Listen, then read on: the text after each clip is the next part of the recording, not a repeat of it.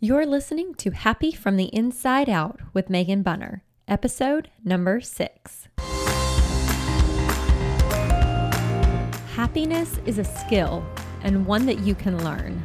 Each week, I'll bring you timeless wisdom, inspiring stories, and practical tips on how to permanently reduce your stress and love the life you've been given. This work turned my life around, and I believe it will be equally as amazing for you. Let's get started.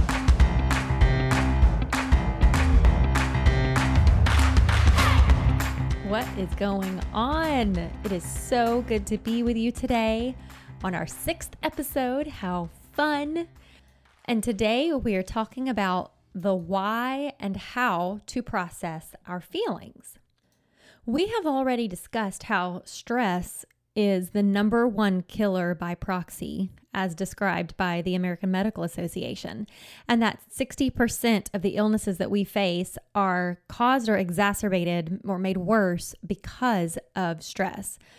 Now, where does stress come from? I have submitted that stress comes from your thoughts. That stress is created from within us, how we think about our lives, how we think about our circumstances, the things that happen to us, the pickles that we get ourselves into. This is the way that stress is created. And stress it's amazing because they've been able to find out that stress and chronic stress actually changes our DNA. And this is where our DNA is altered and then illnesses are born or made worse. And the incredible thing is if we're able to do that, if we're able to make it something worse in our bodies, we can also do the opposite because we're still the one creating here. We're still the ones who are able to reverse that. And I realize what a big ask this is of me to have you believe this, to believe that we create our own stress, that it's not the things outside of us, our job, our boss, or our husband, or our children, or our mothers or mother-in-laws, or nothing outside of us that's actually causing our stress, that it's coming from within us by the way we think about our lives. I know this is a big ask because it defies how we feel about our lives. You know, even as children, we're taught that we cause other people's feelings. And I've talked about this, that it's our responsibility to be nice because we don't want to hurt someone else's feelings. And this line of thinking is very well intentioned, but it is absolutely incorrect. You know, we've been taught, don't say that, you hurt her feelings, or when you do that, you hurt his feelings. So go apologize. The motive is good. There are good intentions behind this. We don't want others to be hurt because we understand that feeling hurt isn't fun. You know, the golden rule, do to others what you would want them to do to you. Don't do to them what you don't want them to do to you. But here's the error. Thinking that you're the one creating someone else's feelings is just biologically incorrect. You are physically unable to place the chemicals in their body that cause their physiological response and their feelings. One of my favorite examples of not being able to create someone else's feelings is with unrequited love. Have you ever seen someone who is absolutely smitten with another person? You know, they adore them and they want to be with them, and they may even buy them gifts to inspire their love, but the other person just doesn't feel the same. In fact, maybe they don't want anything to do with the adoring person. And if things get too crazy and uncomfortable, they might dislike the person so much that they file a restraining order against them for stalking. And I know I'm being silly here, but you see the point is we can't make someone feel something. No matter how hard we might try, we can't force another person to love us or anything else. This is because we can't create their feelings. Or perhaps you've been in a foul mood before and someone has tried to cheer you up. You know, they were working overtime to help you feel better, but you just didn't catch on. And you might have even been annoyed at their attention instead of encouraged by it. This is because other people don't create our feelings. Okay, imagine this. Perhaps you've heard the phrase, you just can't make her happy, or you can't make him happy. And this is used as a way to explain someone's consistent criticism, even when, you know, they're supposedly getting what they want. It's because things and other people can't make us happy. Only our thoughts can, not someone else's thoughts. So I state all of these examples because I want it fresh in your mind. I create my feelings. Other people don't. And maybe to open your mind to the possibility, perhaps this is possible. And if you're accepting this, if you're buying into this claim that only you can create your feelings, that means there's something you can do about them, that you have the ability to process them. And this is not by accident. This is by design. Our bodies are flushed with chemicals, and then our bodies process them. I want to repeat a quote that I stated in episode 3, where I told you your feelings are not a problem. This quote is from Dr. Jill Bolte Taylor, and it's from her book, My Stroke of Insight. And so I'll read the quote to you, and it's describing this process where you have a thought and the chemicals are created in your body and it shoots them into your body, and then how your body processes them. I think it's a beautifully concise way of stating it. So here's her quote. Something happens in your external world and the chemicals are flushed through your body, which puts it on full alert. For those chemicals to totally flush out of your body, it takes less than 90 seconds. This means that for 90 seconds, you can watch the process happening, you can feel it happening, and then you can watch it go away. After that, if you continue to feel anger and so on, you need to look at the thoughts that you're thinking that are re-stimulating the circuitry that is resulting in you having this physiological response over and over again. End quote. Okay. So many times we get stuck in emotions and think that we're helpless to that. The emotion gets trapped in our body.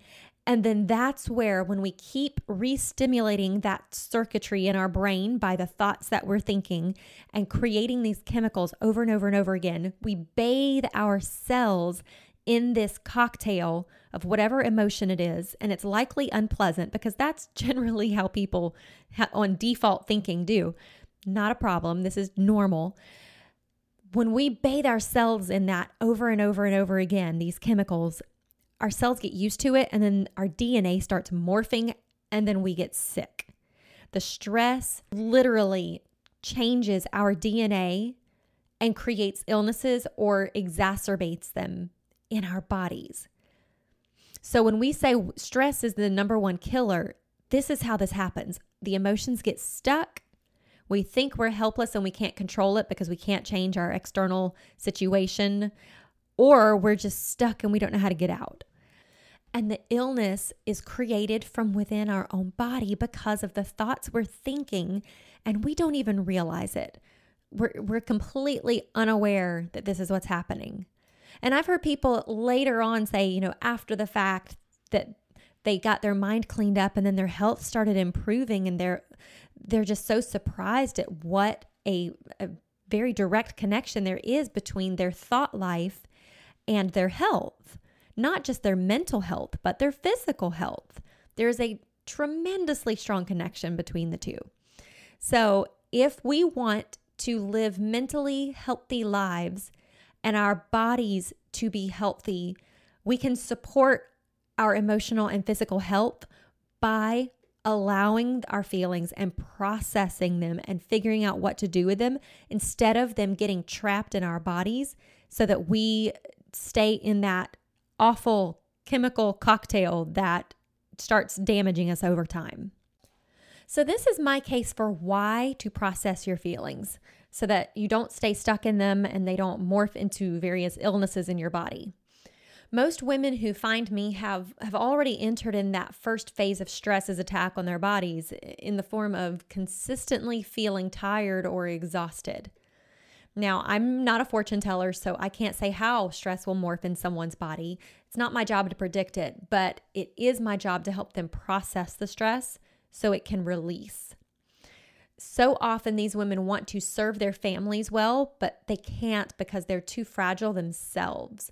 They've not taken care of their own life, their own emotional health and healing. And processing the stress helps us get our energy back and helps us take good care of ourselves so that we can be a blessing to the people that we do serve, whoever they may be. So here's the big question. How do we process our feelings and our emotions? And again, remember, I'm using the words feelings and emotions here interchangeably because they're similar enough for our purposes that we're going to call them the same thing. All right. So how do we do this? The way I like to describe processing emotions and feelings, first of all, is through an analogy. Imagine that you are going to participate in a feelings experiment. You arrive at a clinic where you have volunteered to be injected with various emotions like happiness, guilt, frustration, overwhelm, and bliss. And as part of the experiment, your job is to explain in detail how your body feels when those emotions are coursing through your veins. They're going to ask you a series of questions, and then you locate the energy in your body and how it feels. It will come in some form of a vibration or a temperature. How does it feel? Does it feel fast? Like the vibration, is it quick or is it slow? Is it a pounding? Is it a buzzing feeling? Is it heavy or light? Does it feel warm or cold or hot? Is this sensation moving? And then you would just stay with the sensation. You would follow it as it just moves around your body wherever it goes. So for example, when I'm feeling rage, which isn't that often, but I've now been able to pay attention to it. When I'm feeling rage, my cheeks get really tingly and warm. Not painfully warm, just, warm. And I definitely notice it now that I'm paying attention to it. My fingers start tingling and it's like this energy is ripping through my fingertips. And I get these shooting sensations down my arm. And this rush comes through so quickly that my instinct, left unchecked, I will just punch stuff because I have to release the energy. My legs start getting a similar sensation that my arms do, this energy that rushes through, and it makes me want to run. My breathing gets very shallow, and my chest feels like it starts constricting. And my throat starts feeling like it's constricting. Have you ever seen in movies where suddenly for the character, everything is zoomed into a hyper focus and it's like really quickly, a very fast shot where and everything's zoomed in all of a sudden? That's what I feel like my vision does. And I'm just like in this bubble and so much energy. And I've in the past thought that this was a huge problem and blamed the other person in the room or situation or whatever it was, blamed the other person for my rage. And now that I understand it's me creating this, I'm able to get curious and pay attention to the thoughts that are creating it without judgment. It's not a problem that I'm feeling rage. Of course I'm feeling rage. This is the thought that's triggering it right now.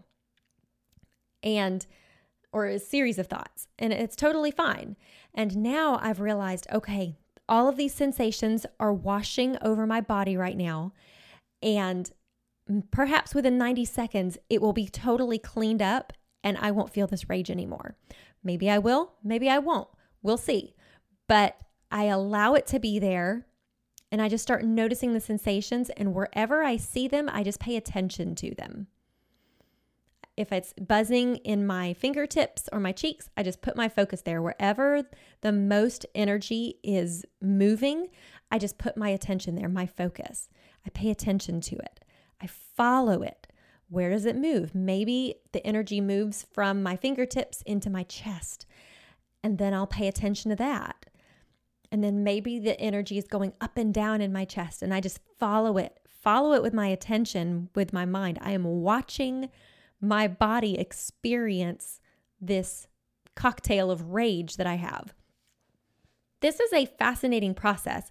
And if it's something that you're not familiar with, give it a try. I think it's so fascinating once we start noticing how our body responds to certain emotions. It gives you a whole different appreciation for how your body responds to your thoughts. Because thoughts are the language of the mind, but feelings are the language of the body. And this is how the body experiences our life. But so many times we don't want to feel the rage.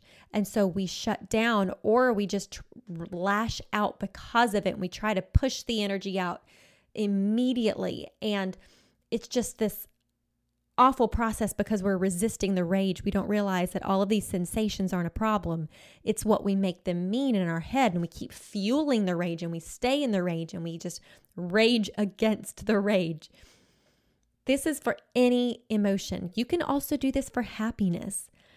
If you notice that you're feeling happy, you can pause and pay attention to where you feel the happiness in your body. How is your body experiencing the happiness? It might be calm, deep breaths, accompanied by a gentle, warm feeling in your cheeks, and perhaps your chest or your core might feel very light, and your shoulders feel light, and your jaw feels light, and your eyebrows and forehead feel very light. This is just how your body is experiencing happiness. So if we go back to this example that you are participating in a clinical study and you arrive at the clinic, you know they're going to inject you with these emotions. And you sit down in the chair, they prepare you, you know which emotion is coming, you're aware of it, so nothing's surprising you. You're probably even going to anticipate the feeling before it surges through your body. So let's say that they say, okay, you're going to experience guilt right now. You know guilt is about to happen. So you're expecting that your physiology is going to change. You're expecting not to feel the same as when you walked in the clinic. So it would be normal to feel guilt because you knew it was coming. It would still be uncomfortable physically, but you likely wouldn't be rejecting it thinking, I'm not supposed to feel this way. I'm supposed to be happy. I hate feeling like this. I need to go get some ice cream and watch Netflix and go shopping. I've got to get out of here. I don't like this. I can't stand it. You likely wouldn't be telling any stories in your brain like that. You would know that you have signed up for this experiment. You'd be aware of it.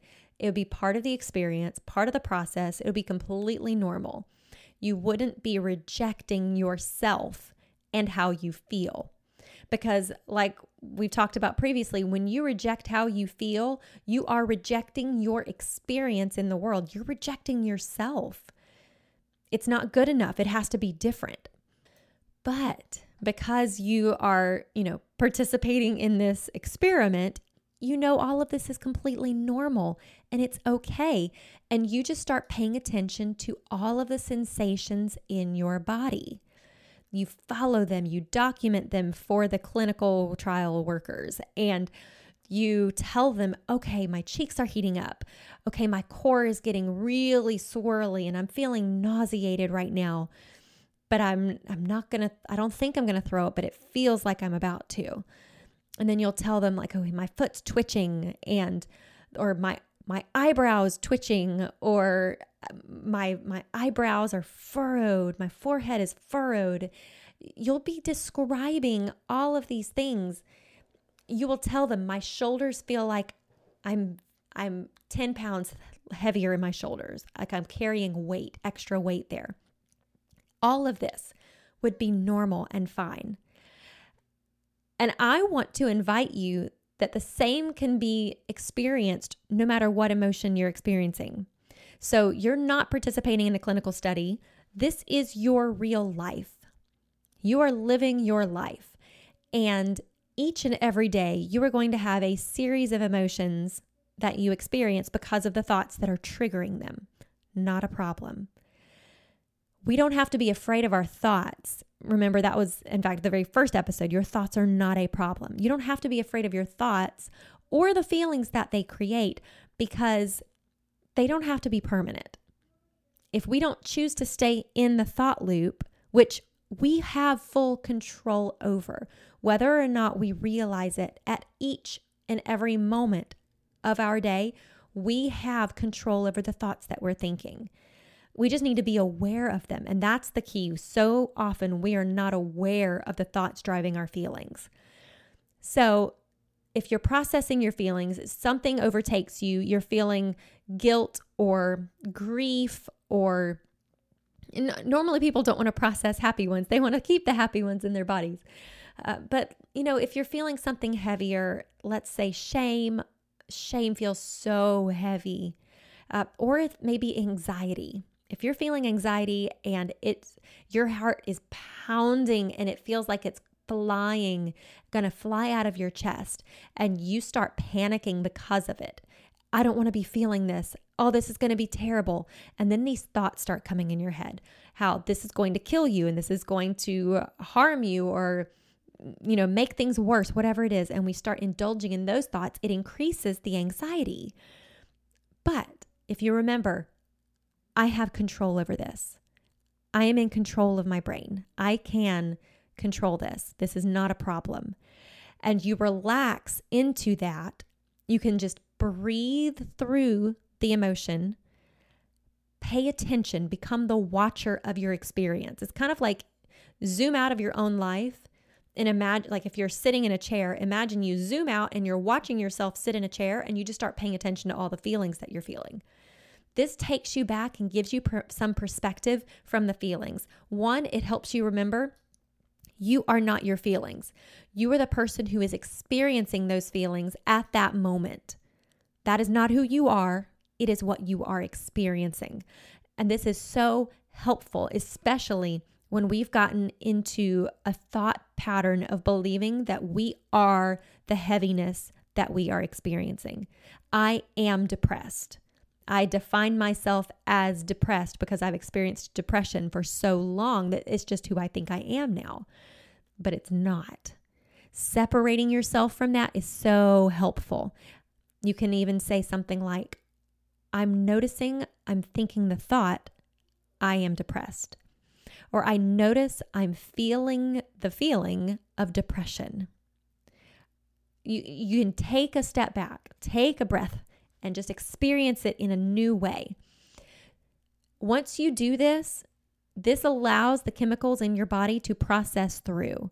And like Dr. Jill Bolte Taylor talks about it being a 90-second process. Oftentimes we do re-stimulate the circuitry in our brains, which keeps creating the unwanted feeling, the unwanted emotion. That's okay. We're human. We don't have to do this perfectly. But with practice, you will get to the place where you don't make your feelings a problem, and where your feelings don't set the course for your day. They don't lay the foundation for how the rest of your day is going to go, because you've learned that your feelings are not a problem, because they're only created by a thought.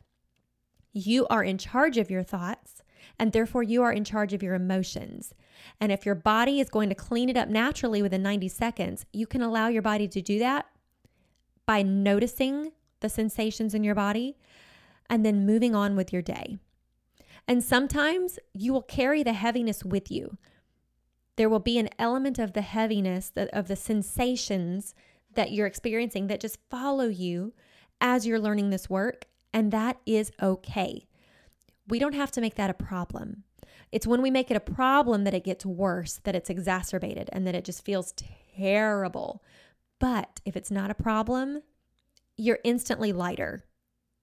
It's amazing. So if this is your first time hearing any training on how to process your feelings, this is just one way, but it's a way that I have found to be very solid and consistent. And when I give my body a voice, when I allow my body to express what it needs to, instead of rushing to hide by eating my feelings or bury them in Netflix or shopping to forget about them, When I honor my feelings, they can escape my body and move through me, and I don't get stuck in the unwanted emotion, and therefore I don't get stuck in the unwanted habits of my life. I can break any habit, I can break anything just by allowing my feelings and allowing my body to process them in a healthy way. So give this a try this week.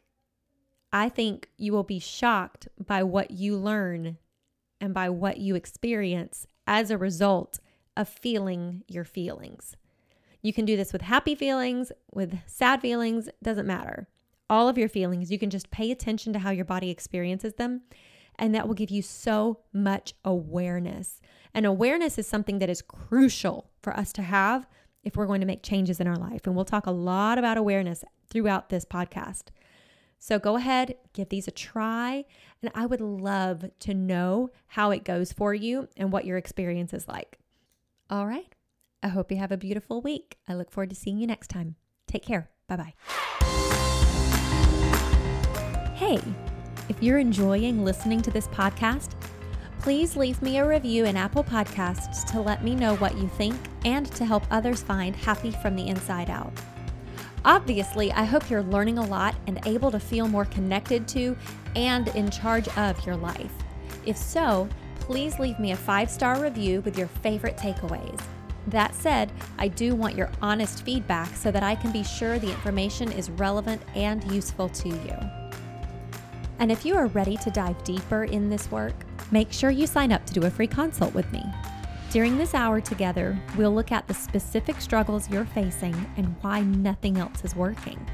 I'll share my insights on why you're not happy and the work I think that will change that dramatically. Whether or not we choose to work together, you'll leave with tools to get started on your journey. If you're stuck, this is something you don't want to miss. Sign up at bit.ly/HeyMegan. That's HeyMeagan. I'll see you soon.